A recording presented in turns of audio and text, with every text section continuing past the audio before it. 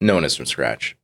That's probably the first thing that I want to make clear. If we're talking about starting an athlete fresh, no one's really fresh, right? Everyone has a different level of experience and exposures to physical challenges, formal sports, even a teen athlete who's young, who doesn't have a lot of wear and tear. Like, they still have a history with putting food into their bodies, and that can be a positive or a negative thing for them. So if we're talking about developing an athlete from quote unquote scratch, we're really talking about raising a child. And this is not a parenting podcast, and I don't mean it to be one.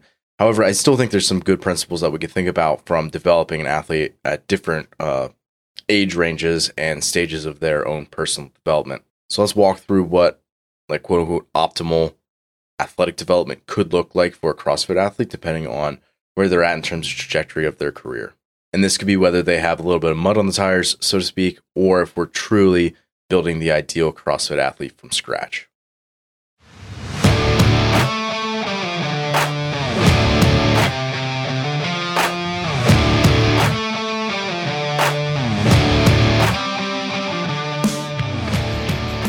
The fitness movement is brought to you by Zor Fitness. We offer coaching and individualized program design, as well as educational content for coaches and athletes. It's all at one place, zorfitness.com. So for our purposes today, I split this athlete's career, so to speak, into 3 different stages. Stage 1 would be like truly from scratch, where we're talking about a child. 2 would be quote unquote low mileage, right? Where we're talking about someone who's in their teen years. They have maybe up to a few years and maybe almost no exposure at all to strength conditioning, but maybe have a little bit of exposure in formal sporting settings. And the third one I'm calling top speed. This is someone in their mid-competitive career. So relative to their CrossFit career, they're somewhere in the middle part of that trajectory. So the first half of this, when I'm talking about the child or the teen athlete, I kind of want to take a little bit more of the perspective of a parent. And then for the final one, the top speed, right? Someone who's in their sort of mid-competitive career, then I'm going to turn it more towards the perspective of the athlete, because at that point, that person's an adult. They're responsible for their own performance. So I'll be speaking directly to that person. And for each of these, I think it's important that I am clear that I'm not just thinking about this in terms of like what immediately is going to give this person the performance benefits, because there is a lot of things you could do, and that's not necessarily setting them up for success down the line. So I'm more so thinking about the key building blocks that you would want in someone's program, for lack of a better word, life, frankly, where they can not only have success now and in the immediate future that they're experiencing, but down the line as well. So I think maybe a good example of this would be like, if we have an 11-year-old, would it be ideal for them to weigh and measure all of their food and really closely track all of their nutrition? It's like, if the only thing that you cared about was their immediate success in the future, then, I mean, honestly, probably it would have a performance benefit. However, certainly no one's, or maybe not no one, but I don't think most people are recommending that, right? Because you got to think about what is the ripple effect of that for, a preteen tracking their nutrition that closely and obsessing over every little detail like that. Is that going to have a positive impact down the line or a negative one? And I would say, for the most part, that's going to have a net negative impact in that case. So again, in this podcast, I'm thinking about how can we balance having immediate success along with the longevity and having a healthy relationship with exercise and movement as a whole for the athlete that we're talking about. I also think it's important that we understand that we are talking about working with people. And again, for a good chunk of this, we're talking about young boys and girls and teens who we can't treat them like, a black box theory, right? Where basically, like, if you control all the inputs that what outcomes you're going to get, like, that's not the way people work. It's not the way coaching works. If you need a little more clarification on that, I would say go listen to episode 76, where I talked about reactive periodization and sort of my coaching process that I talk about there. And it's understanding that we're working with human beings, and that human beings have way more complicated lives and inputs than we often give respect for. We're just talking about training. Also, I know I'm having a lot of caveats here at the beginning of the conversation, but I think it's important. Also, this theoretical question that I'm kind of answering is like how to develop an athlete from scratch. Like, that's assuming that this kid or this a young person wants to keep the same goal across their entire upbringing, which it happens, but that's extremely rare. Like, say there's an athlete and they're 14 years old now, and they say, hey, I want to be a games athlete. And as a parent, you're super gung-ho about that. I think it's easy to assume that they're going to keep those goals indefinitely. And what you don't realize is that, okay, 6, 8, 10 years down the road, if they are sticking with that goal, it means training, 14 sessions a week, forfeiting their professional career, giving up certain, social engagements, and all of that with the hope of one day making it to the games when they're, 24 or 25 years old. It's like, at some point, you have to reconcile that a lot of those people are going to drop off along the way, and that's an okay and totally fine thing, and people just change their goals, and especially kids. They want to go after something different, and that's okay, and you have to be allowing, a kid to do that. Like, it can't be your thing, it has to be their thing. And therefore, I would say that you just need to focus on developing a strong, resilient human being from a very broad perspective that encompasses their minds, their emotions, and their physical self, and not neglecting any of those areas or hyper-focusing on one specific thing. So with all those caveats out of the way, let's dive into it. So if we're starting an athlete from scratch, where this is like a child that we're working with, I would say the priority when you're working with a kid, and again, for most people, I'm talking about raising their own kids. This is like, if you're raising up a little human being, really the goal there is for you to instill in them the values and the belief systems that your family holds as incredibly important. And I would say this is primarily through observing and mirroring what the parents are doing, and less through like formal, like quote unquote teaching. So for me, I'm a dad. I have a 1.5-year-old son as of the recording of this. And for someone like him, how do I instill the value of like hard work, consistency, or quality time, things like that? I would say it's probably not through like telling him that he like needs to work hard or something like that. Like, that seems like really obvious to people who are parents. I would say it's learned through witnessing his mother and I doing things like, getting up at the same time every day, investing in our physical health with exercise, enjoying time outdoors as a family, and doing things that involve our bodies that are outside of exercise, like just going for a walk or enjoying nature, things like that, having real food to eat the same times every day. Like, those things instill consistency, instill work ethic, instill the importance of quality time, like all of those values and things that we want our son to have. Those are learned through him seeing those things being represented. And here, really, it's about like a more mature, centered, consistent adult will raise a child with those same qualities. And that is by no means rocket science, but it's also a super challenging thing to do when you have that responsibility as a parent. So I'd say part one is being a role model in the very true sense of the word. And then part two is spending quality time with them and just having fun and doing things that even within that are still challenging, right? So there can be this sense of like problem solving and discovery, even when things aren't necessarily intrinsically fun, right? And I think you have to balance both of those, doing things that are fun in the moment that can be, again, quality time type things, like, throwing ball in the yard and doing all that kind of stuff. Like, my son loves to be in his backpack as we go on walks and stuff. Like, those things are intrinsically fun. That's super important. You can also teach that, hey, this thing that is challenging can also be fun because it provides a unique sense of accomplishment when we do that sort of thing. He might be a little on the young side for that, but certainly something that I would start to think about as you're raising a son or a daughter. So again, if we're actually talking about like the physical training, I know you don't want to get too far off of this. What does it look like for like a 1.5-year-old? Like, it looks like if I'm working out, I pick things that are not going to be super time intensive where I don't get to spend time with him, right? I'm doing either like strength work or skill work where there's built-in rest time so that I can interact and have fun with him, and I am spending quality time with him. And that way it allows me to be more present, and I'm more okay with stopping what I'm doing and giving time and attention to my son. So that's one thing. And then he can, observe what I'm doing at this point. And sometimes it'll be, kind of copying and mirroring what I'm doing, even down to like the noises and everything, like grunting and picking up PVC pipes and all that kind of fun stuff. Or it could just be like playing over in the crash pads or doodling on the whiteboard, doing like that kind of stuff. And I would say that's one aspect of it, right? And that, again, that is very much so play.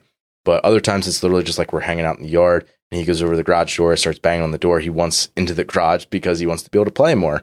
And that's an important thing to protect and preserve, I think, and allowing him to, again, just kind of do whatever he wants when he actually gets in there. And maybe I show him some things. Maybe it's just like playing. Maybe it's just cheering him on if he, is trying to lift a tiny little dumbbell or something like that, right? Just having fun with it. No different than if we were out playing ball in the yard, right? No different than that. There's no real agenda. There's no thing that I'm trying to push on him. It's just like, hey, let's have fun and move. And oh, by the way, I just happen to have some of this exercise equipment here, right? I would definitely not think about it as any more formal than that. Now, that's obviously extremely young, like pretty much from scratch. Coach Chris has some kiddos of his own, and they're a little bit older. He's a son and a daughter. So I called him up, and this is what he has to say about like what quote unquote exercise looks like nowadays. Calling Chris Hardenberg. Hello? What's up, dude? Not much. What's going on? I have you on recording right now. Okay. So I'm going to throw this into a podcast. Okay. Let's make it happen. So, how old is Sayla and Riley? So Riley's 8 and Sayla's 5. Okay. And like, well, I don't need to put any caveats on it. Like, just explain like kind of what you do with them exercise wise. So I take probably three times a week generally. When we're in a rhythm, right? We'll do a morning workout. So that'll be 5 minutes long. We usually rotate who picks the movement. So like one day I might say, all right, Riley, pick what we're doing today. Sayla, you pick what we're doing today. I'll pick what we're doing the next day. And this is after me doing it like multiple times, because now they'll have a little bit of a Rolodex of like things like, oh, all right, I want to do a wall. I want to do burpees. I want to do push-ups. Yeah. And then outside of that, it might be like, general play.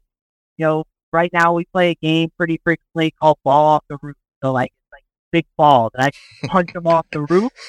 They kind of bounce off the roof, and the kids have to run and try to catch it. And it's super simple, but I was like, it's funny to think about the other day. And I was like, that's actually like really good for like in terms of like trying to track an object, your eyes, where is it going to land? I need to put my body to try to catch it, almost like an outfielder would in baseball. And then Riley's at the age at 8 that does some organized sports. So like last year, played flag football, track. So we kind of have a mix of everything. And then there's also like, for you, right, Jackson, like it's almost like fitness through osmosis, right? Like They watch things that they try to repeat it. Yeah, doesn't everybody have barbells in their garage? Yeah, exactly, right? Yeah, so it's kind of cool to like, they kind of get it through osmosis a little bit that way. Yeah, totally. Well, thanks. I appreciate you giving us a little bit of insight. Yeah, man, that was it. That's all you need. That was it. That was the only reason I needed to call you. That's easy. I'm glad I could. Thanks, man. I'll see you. So now let's go to a teen athlete, someone who's low mileage, right? Pretty low training age. In my mind, the ideal development for an athlete like this would be picking, a small number of sports. You don't have to go crazy, but like this is ideally probably selected by them, and they're taking ownership in their development of their own abilities, right? And ideally, this would be something that is kind of cyclical in nature throughout the year, where they're not doing the same thing the entire year. They're not trying to overdo it, where they're playing, multiple sports at the same time, right? Just letting them be a kid and like go through like the natural seasons that are going to pop up with like, school and sports and like that sort of thing. I think it's very healthy and a natural progression to go through, and giving them as much ownership in that process while encouraging them is probably sort of a sweet spot, I think, in my mind. Don't specialize, don't get super specific, and let the kid probably make the most of the decisions while the parent is sort of like the guardrails, right? Like keep their hand off a hot stove, making sure that you're there when they need you. And if they're asking for help, certainly you can provide that, but trying to have them take as much ownership for the whole thing as you possibly can is only going to set them up for success down the road. And then athletically, I would say it's your job to ensure that since you're taking your hands off the reins a little bit, is to ensure that the adults that are working with them know what they're doing, and that will help allow your kid to take more ownership and for you to feel like you can back off a little bit more if you've actually vetted who those people are. Now, I'd say, if possible, I would recommend the same thing for strength conditioning or CrossFit in this case, if your kid wants to do CrossFit. Basically, get someone else who knows what they're doing to coach your kid. But again, it's your responsibility to make sure that that person knows what they're doing, that you've actually vetted them. And just so that we're not all talking about theory here, I want to give a little bit of practical exercise advice for if we're talking about, like, let's call it like a teenager, someone who's like post-puberty, let's call it, I think would be a good recommendation here. And maybe even before that, I would say these are still good recommendations to follow. Would be following the fundamental movement patterns and learning those well, getting confident in those, having sound movement, and working on unfatigued strength. I think the MCIs of that CrossFit preaches is a great principle to abide by. Mechanics, consistency, then intensity. If you follow that model, that's a really good place to start. So what are the fundamental movement patterns? Push, pull, squat, hinge, right? Running, lunging, bounding, all those types of movements, even rotational movements you could throw in there, all the basic stuff that all humans and kids should be able to do. So that's one, is the fundamental movement patterns. Two is skills, things like the Olympic lifts, right? Where it's not just a very simple fundamental movement pattern, things that are a little bit complicated. There's a lot more moving pieces. You don't need to load those crazy heavy. You don't need to, again, have them doing sport CrossFit movements right away, like, kipping ring muscle ups and handstand walking, all the crazy stuff. You don't need to do that right away. Even if your kid wants to do CrossFit, if you set them up with the fundamentals really well and teach them how to do things like hold a static handstand hold and things like the basics of those sports, that's going to have incredible carryover to if they do want to get more specific and more competitive, frankly, down the road. And that's also going to set them up for success from like a joint health perspective and hormone profile, all the above. So skills, things like Olympic lifts, gymnastics fundamentals. And I say that because I don't think of the gymnastics typically that we see in CrossFit are the fundamentals, more things like creating shapes, being able to, have cord extremity type movements. That's more of like the basics that I'm thinking about. And then three would be conditioning. And for conditioning, again, I don't think kids need to be doing hard energy systems training, but I think some basic body weight type movements and cyclical work, and you could even combine those two, right? And making it fun and different every single time, and providing kids with a unique challenge, like a very basic CrossFit Metcon that you would do in like an intro on-ramp type class would probably be okay for a lot of teens.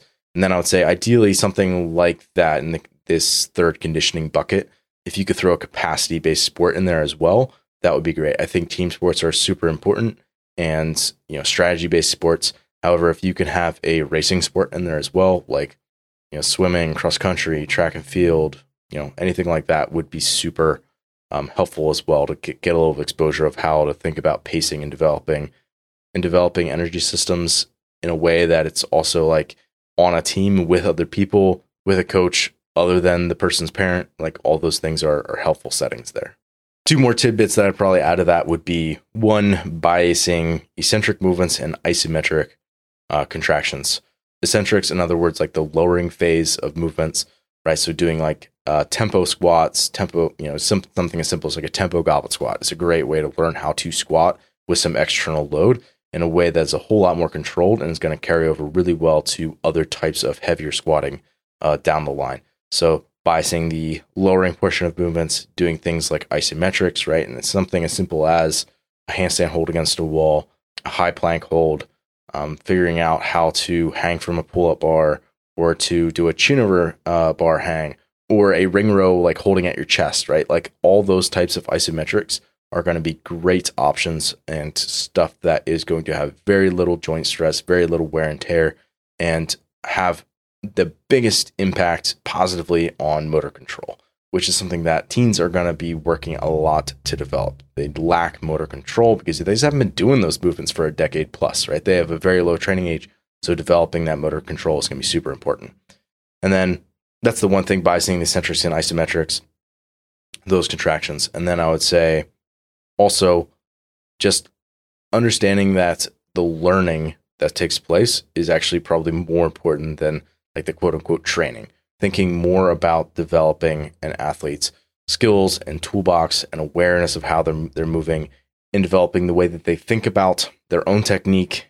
All of those sort of soft skills are probably more important than like training in terms of like creating like really strong like adaptations, right? So always thinking about having our work be form focused and doing like more like quote unquote like drilling versus like testing.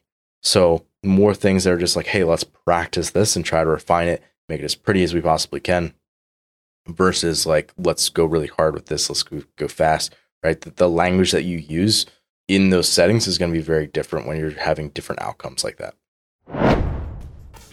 Do you have a topic that you'd like to request as a future show, or just a question about training?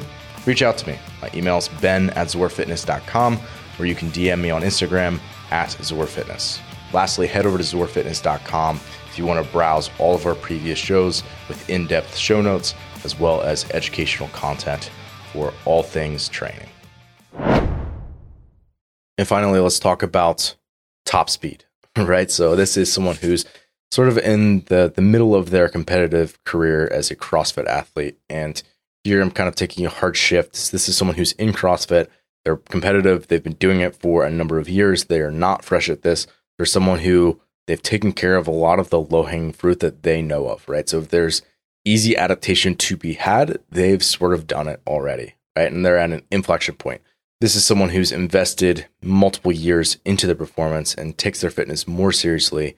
And because of that, when they reach a plateau or they're kind of, leveling off in that direction, that the way that you go about attacking it has to be a little bit different, right? So I would say if this is you or you think you're headed in that direction, one of the most important, probably the most important thing that you can do is to enlist outside help, right? Someone who can help you find more low-hanging fruit, right? That low-hanging fruit for you at this point, you've taken care of all the stuff that you know of. So it is in your blind spot.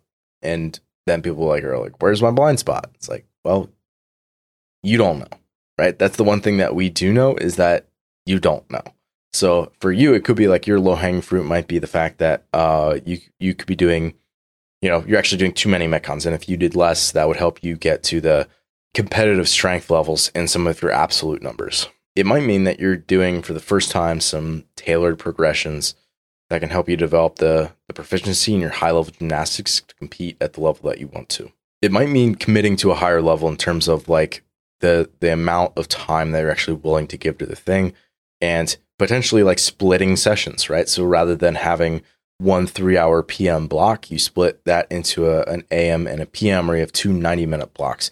And even though you're doing the same amount of total work, the quality of each of those sessions goes up because you're not super fatigued in the second half, and therefore you actually continue to improve for longer.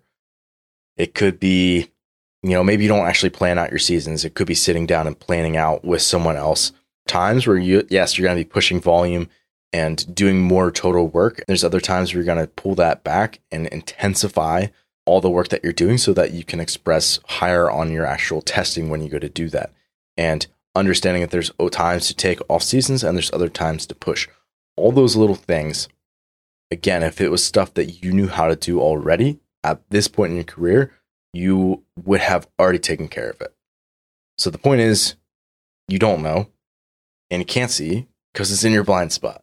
So again, if that's you, you have to be diligent enough to enlist the help of someone and get someone's help who can be in your corner for you, so to speak.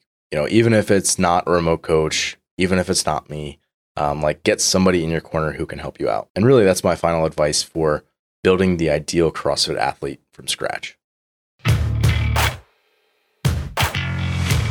Thanks for listening today. If you're someone who just started listening to the show, I would encourage you to subscribe so you can stay up to date.